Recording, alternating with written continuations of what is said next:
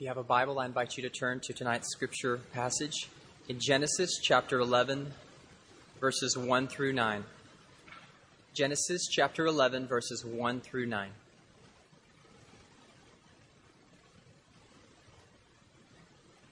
Now the whole earth had one language and the same words. And as people migrated from the east, they found a plain in the land of Shinar and settled there. And they said to one another, "Come, let us make bricks and burn them thoroughly." And they had bricks for stone and bitumen for mortar. Then they said, "Come, let us build ourselves a city and a tower with its top in the heavens. And let us make a name for ourselves, lest we be dispersed over the face of the whole earth." And the Lord came down to see the city and the tower, which the children of man had built. And the Lord said, "Behold, they are one people, and they all have one language, and this is only the beginning of what they will do. And nothing that they propose to do will now be impossible for them. Come, let us go down and there confuse their language, so that they may not understand one another's speech." So the Lord dispersed them from there over the face of all the earth, and they left off building the city. Therefore its name was called Babel, because the Lord confused the language of all the earth. And from there the Lord dispersed them over the face of all the earth. Let's pray. Only you, Christ, only you, exalted tonight. Only you exalted the South Campus. Only you exalted downtown. Only you exalted on Lord's Day morning. Help me to get under this word, not above it.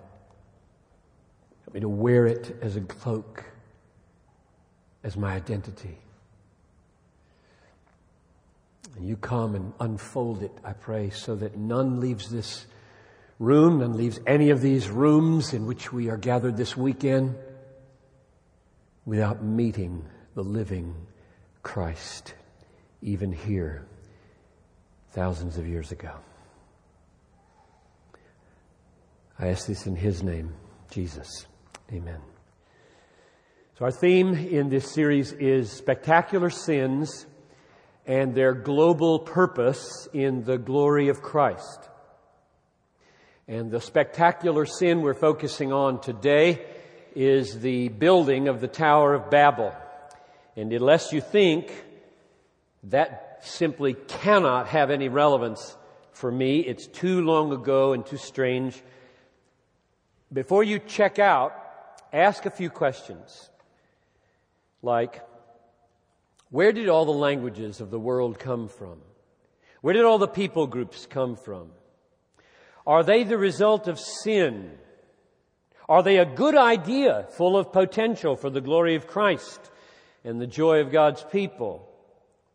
Is it a good thing or a bad thing that there are separate, independent political states that are usually in conflict? What does God think of a monolithic superstate? Will He prevent one? Or will the world end with one? And personally, what is your own root sin? What does God think of it? And what has He done to help you with it? If any of that sounds remotely relevant, it's all there. And we will try to dig most of it out. First, we got to clarify something, however. There's a problem you bump into as soon as you start reading this text. At least if you're a careful reader of Genesis, you bump into a problem, verse 1 of chapter 11. And the problem is that it looks like Genesis 11, 1-9 seems to describe the origin of languages. However, in chapter 10, already there are languages and people. So look at 10:5, for example. Verse 5 of chapter 10.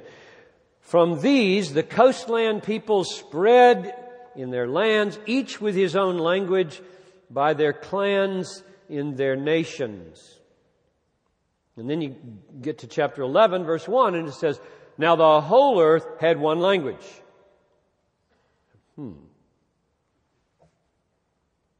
Now, I think, at least if I were writing Genesis, and I mentioned 3 times in chapter 10, verse 5, verse 20, verse 31, 31 comes 2 verses before 11:1.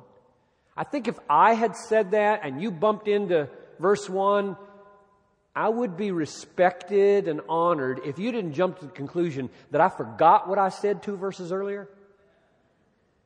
So I'm going to assume Moses, writing this, didn't forget what he had written and say, oh, well, let's just change everything in chapter 11 and tell it another way.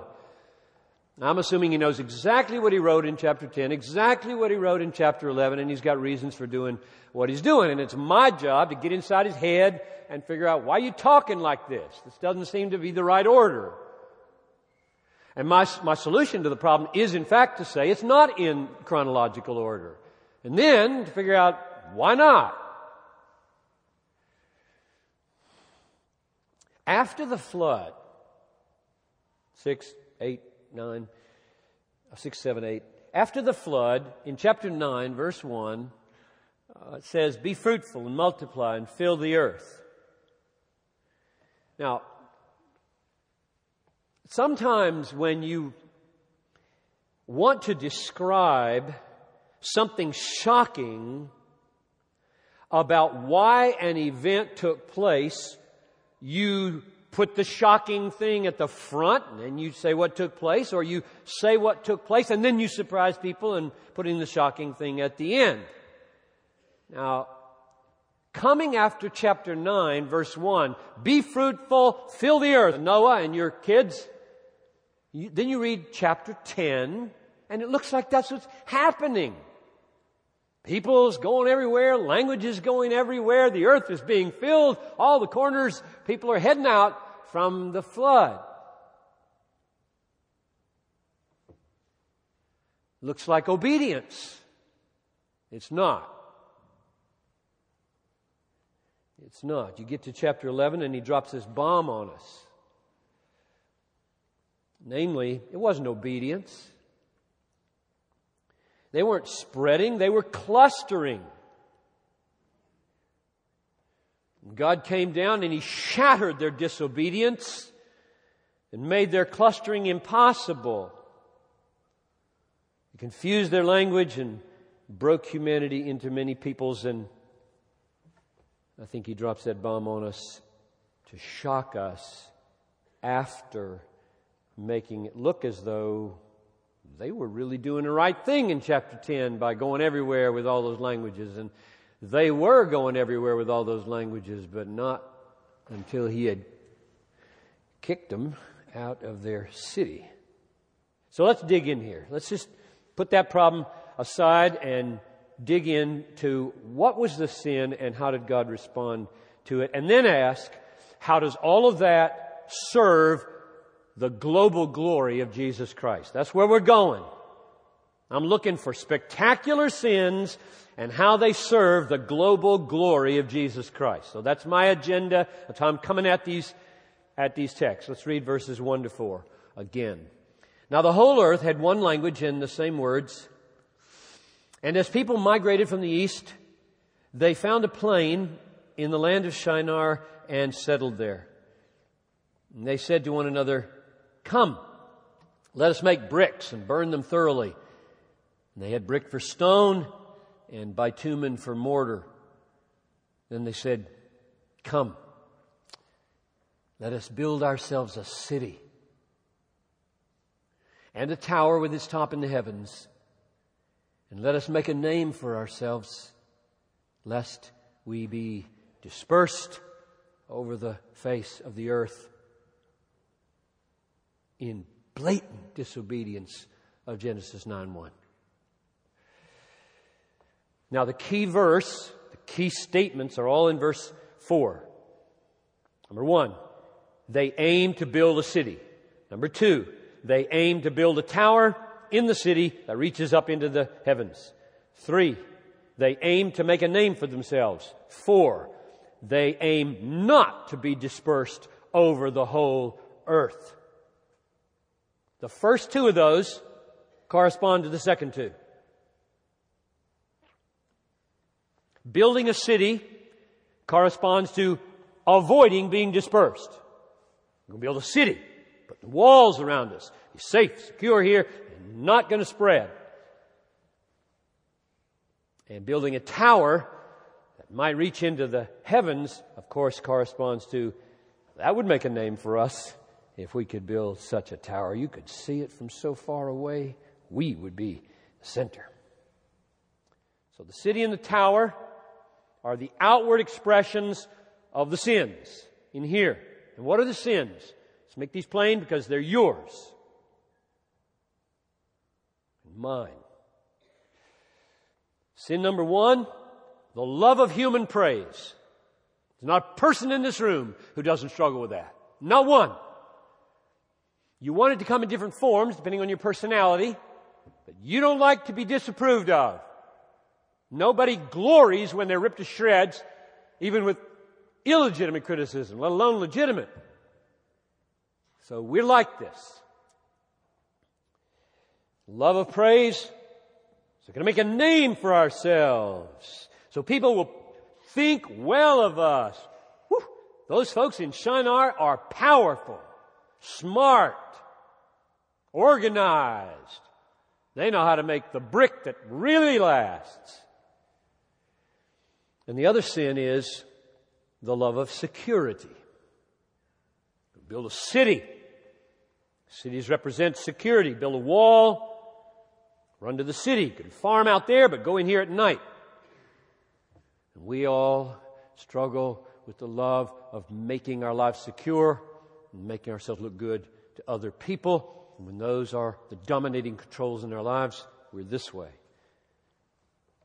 Now, God's will for human beings is not that we find our joy in the praise of men, but that we find our joy in knowing and praising Him.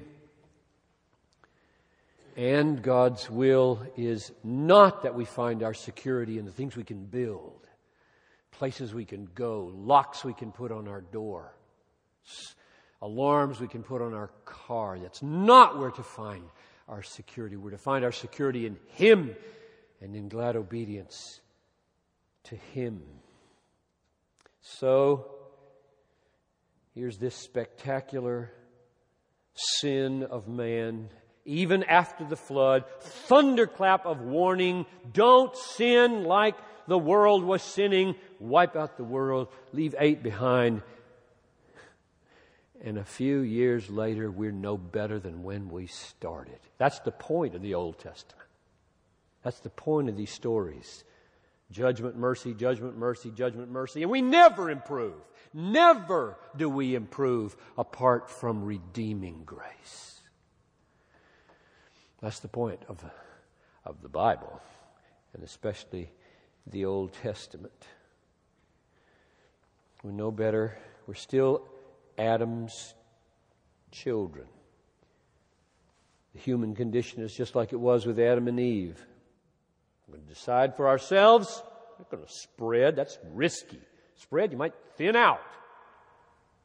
Go to Afghanistan, for goodness sakes.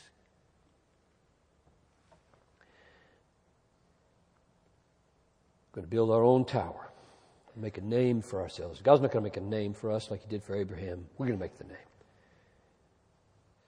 Now, 2 things in verse 5 signal that man is about to be put in his place. Let's read verse 5. And the Lord came down to see the city and the tower which the children of man had built. Now, notice 2 things. First, this little phrase, children of man, literally, or another translation, sons of Adam. I think that's intentional. These folks doing what Adam did. We haven't gotten any better. Rebelled against God, ate the tree. These folks are rebelling against God, building a city, building a tower, making a name for themselves. So they are considered human. Just human. They're not really bad. Just everybody's bad.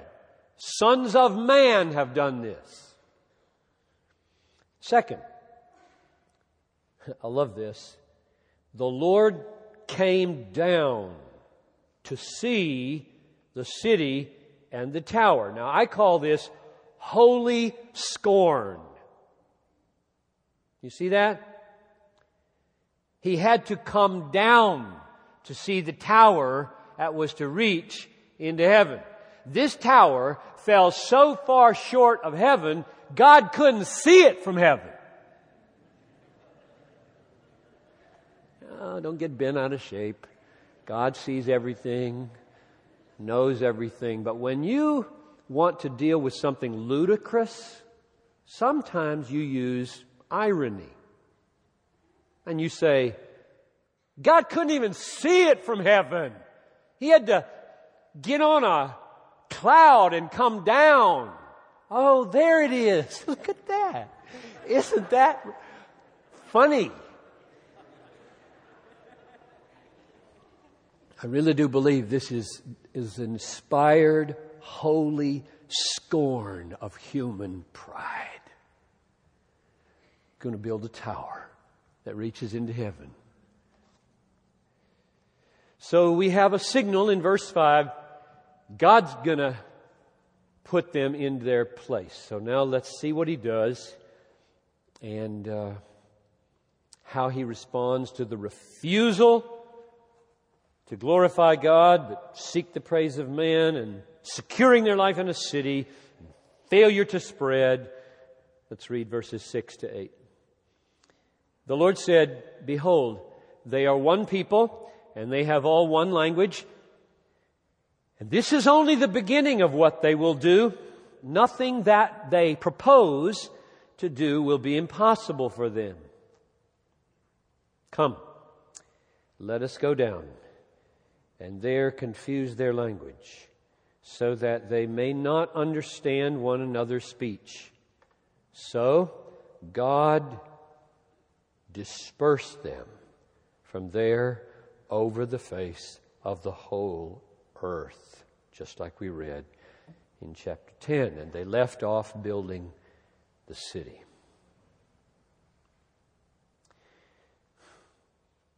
Now notice verse 6. "Behold, they are one people and have all one language." So the signal there is God's work is going to multiply not only languages, but peoples. The stress falls on their one people and their one language. And when they cluster together with no hindrances to their God-denying unity, the world is in trouble. And God doesn't want the world to be in that kind of trouble. So, in response to their presumption and their arrogance, He confuses their language so that they may not understand one another's speech. Verse 7. He makes it hard for pockets of humanity to unite in God-belittling global plans. God has taken steps to make it difficult for peoples to unite in God-belittling global plans. He has set this up almost from the beginning to restrain the unifying of evil forces in the world. God knows the immense potential of His creatures created in His image. Immense potential. What humans can do is really quite remarkable. Till God starts to look for it from heaven, has to come down and find, where's the moon you landed on? Where's that high tower in Dubai? Oh, there it is. Little teeny speck. But it's impressive to us. And God said was impressive. amazing liberty has been given to the human race to exalt themselves and design their own security systems without trusting God. But there are limits. There are limits. Thousands of languages, 6,500 roughly, thousands of languages around the world, thousands of different people groups limit the global aspirations of arrogant mankind. Do they not? So now we turn to the question, what's up? What's going on here? What does this have to do with the big purposes where God is going, the coming of His Son, the glorifying of Jesus Christ, the global praise of the Son of God? Now, reestablish our foundations again. When God permits a thing, He permits it for a reason. I've said it, I think, every sermon in this series. When God permits a thing, He permits it for a reason, which means it's part of a plan. He's not doing anything willy-nilly, haphazard. Everything is by design, both what He causes directly and what He permits indirectly. It's all designed. God's not foolish. He's not constantly playing catch-up. The languages of the world are not an afterthought to an unforeseen sin.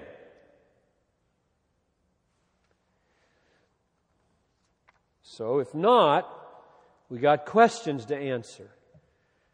Why did He permit this kind of rebellion? And why did He respond to it the way He did in view of His everlasting purpose to glorify Christ crucified, whom He had in His mind before the foundation of the world, according to Revelation 13:8, as we saw last time?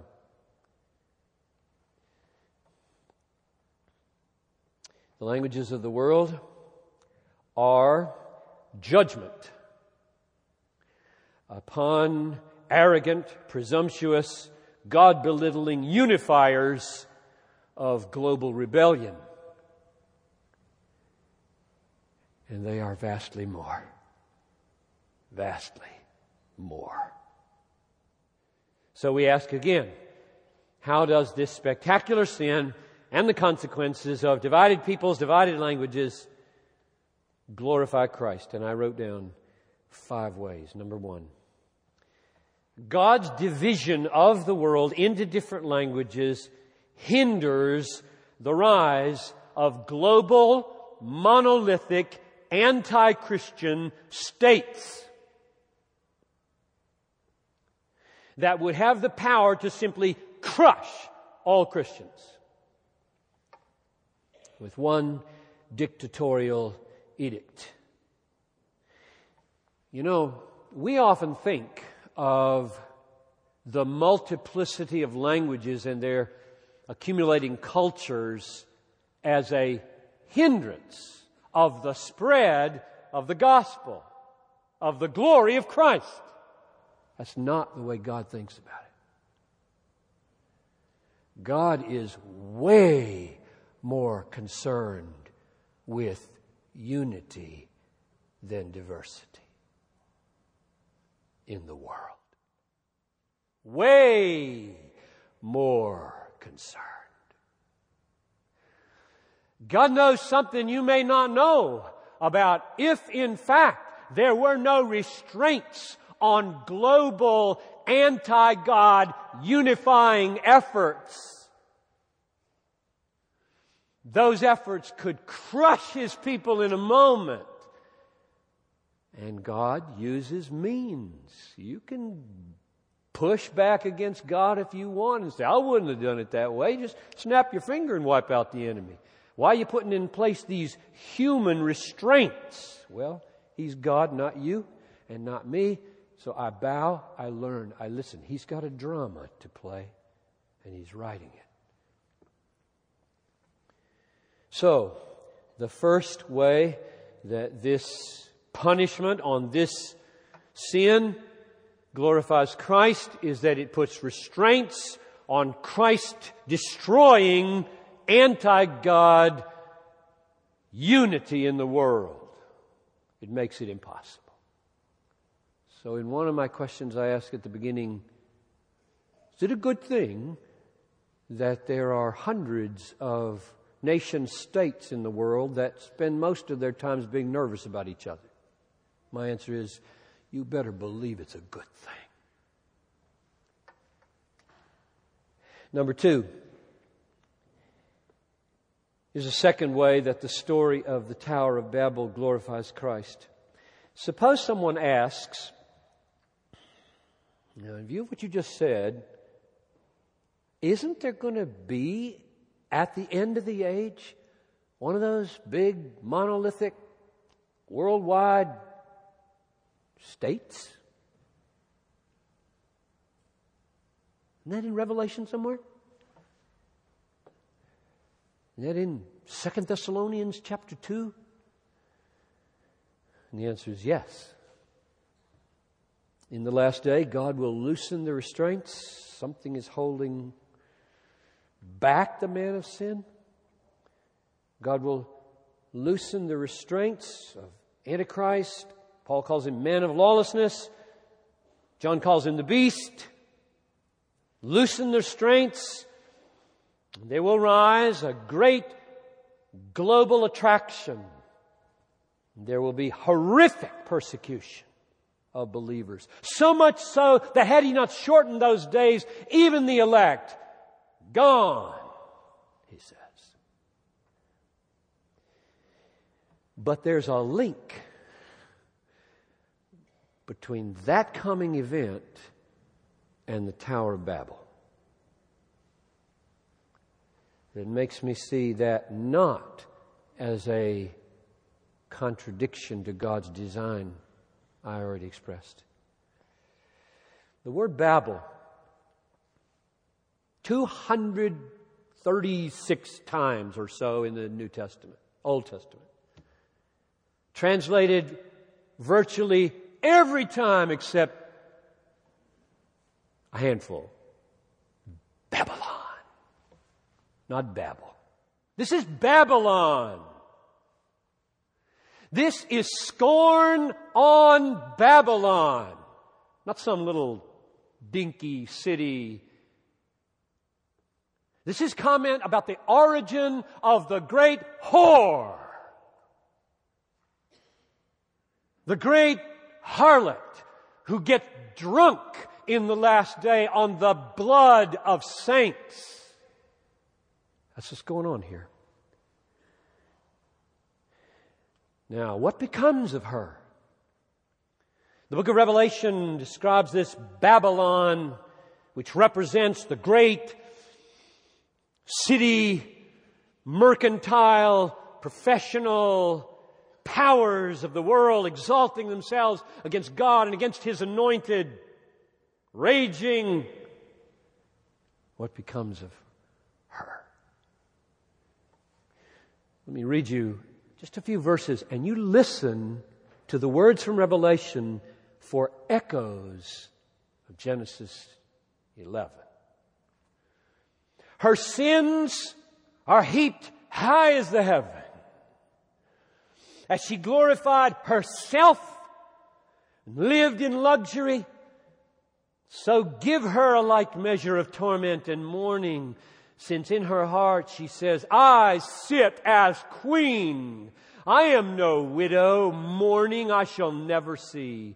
Alas, alas, you great city, you mighty city Babylon, for in a single hour your judgment has come. Yes. In the last day, God will loosen the reins. There will be a man of sin, a man of lawlessness, an antichrist, a beast. And there will be an uncanny attraction to him across cultures and languages. Christians will endure horrific persecution. And then, on the clouds of heaven, the Lord God Almighty Jesus Christ will slay him with the breath of His mouth. 2 Thessalonians chapter 2, verse 8. And Babylon will be no more. All the towers will have come down, and in that day the Lord alone will be exalted. That's where this text is pointing. Number 3. The sin of Babylon, God's judgment on it leads to the global glory of Christ this way. It puts in place a situation of languages, peoples, such that when Christ undertakes to lay claim on the world, He lays claim on every language and every people, and in being able to lay claim with authority and effectiveness through missions on every language, His glory shines the more brightly than if we all spoke the same language and He just took us that way. For God to break in on every language and every culture requires a greater God than to break in on a single language and a single culture. And so listen to these words. You know them well.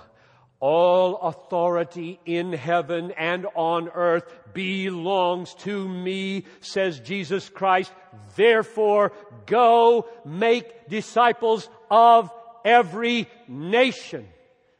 The glory of Christ over all the earth is more greatly magnified because there are so many different languages for us to master, and through which He masters the peoples. That's number 3. Number 4. The same should be said, just to make it explicit, about the gospel. The gospel is going to do the same thing. Romans 1:16. For I am not ashamed of the gospel, for it is the power of God for salvation to everyone who believes, the Jew first, and also to the Greek. And the Greek simply stood for that whole mass out there, non-Jewish. The glory of the gospel. What is the gospel? Christ died for our sins according to the Scriptures, and He was raised on the third day. He was buried and then raised on the third day according to the Scriptures. The sacrifice that He made and the triumph that He achieved for us in His life and death is the gospel. And that gospel is not a tribal religion. And that is more plain because of how it amazingly finds its way incarnationally into thousands of languages instead of just having one language to be spoken in and one culture to deal with. That the gospel triumphs over and over in the most different from us cultures. I just love it.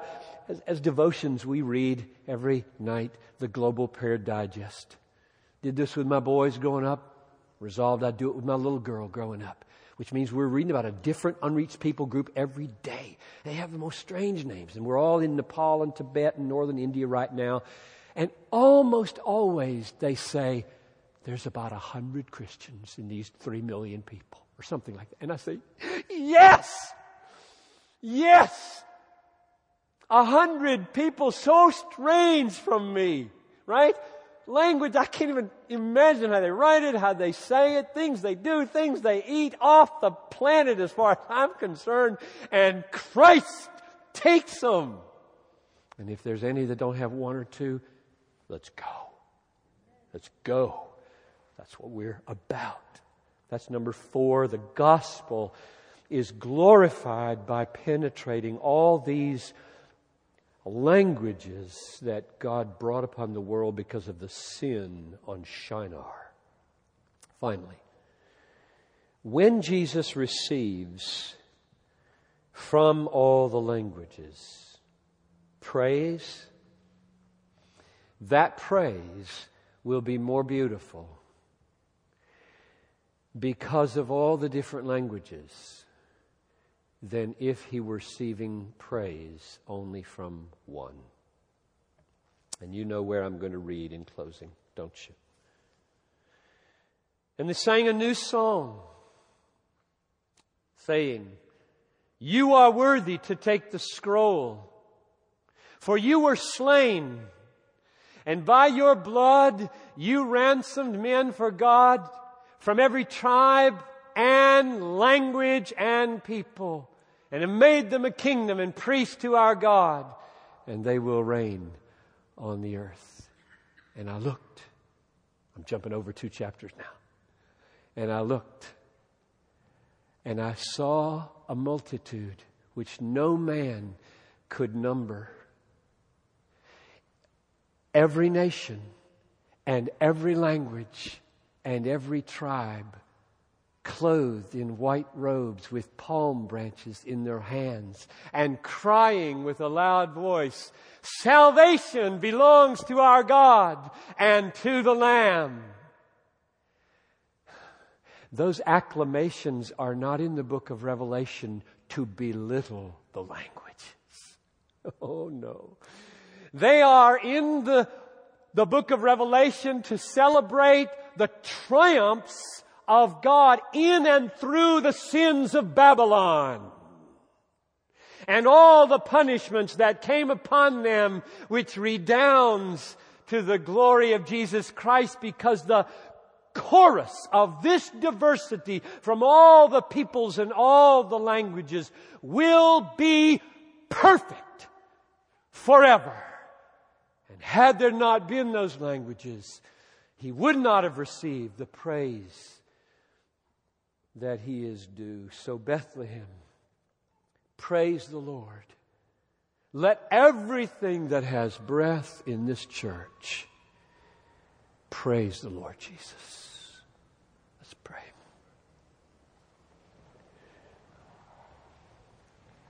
Oh, Father in heaven, we love Christ. We are so thankful that you have undertaken in your sovereignty from the beginning to see to it that he gets what he deserves.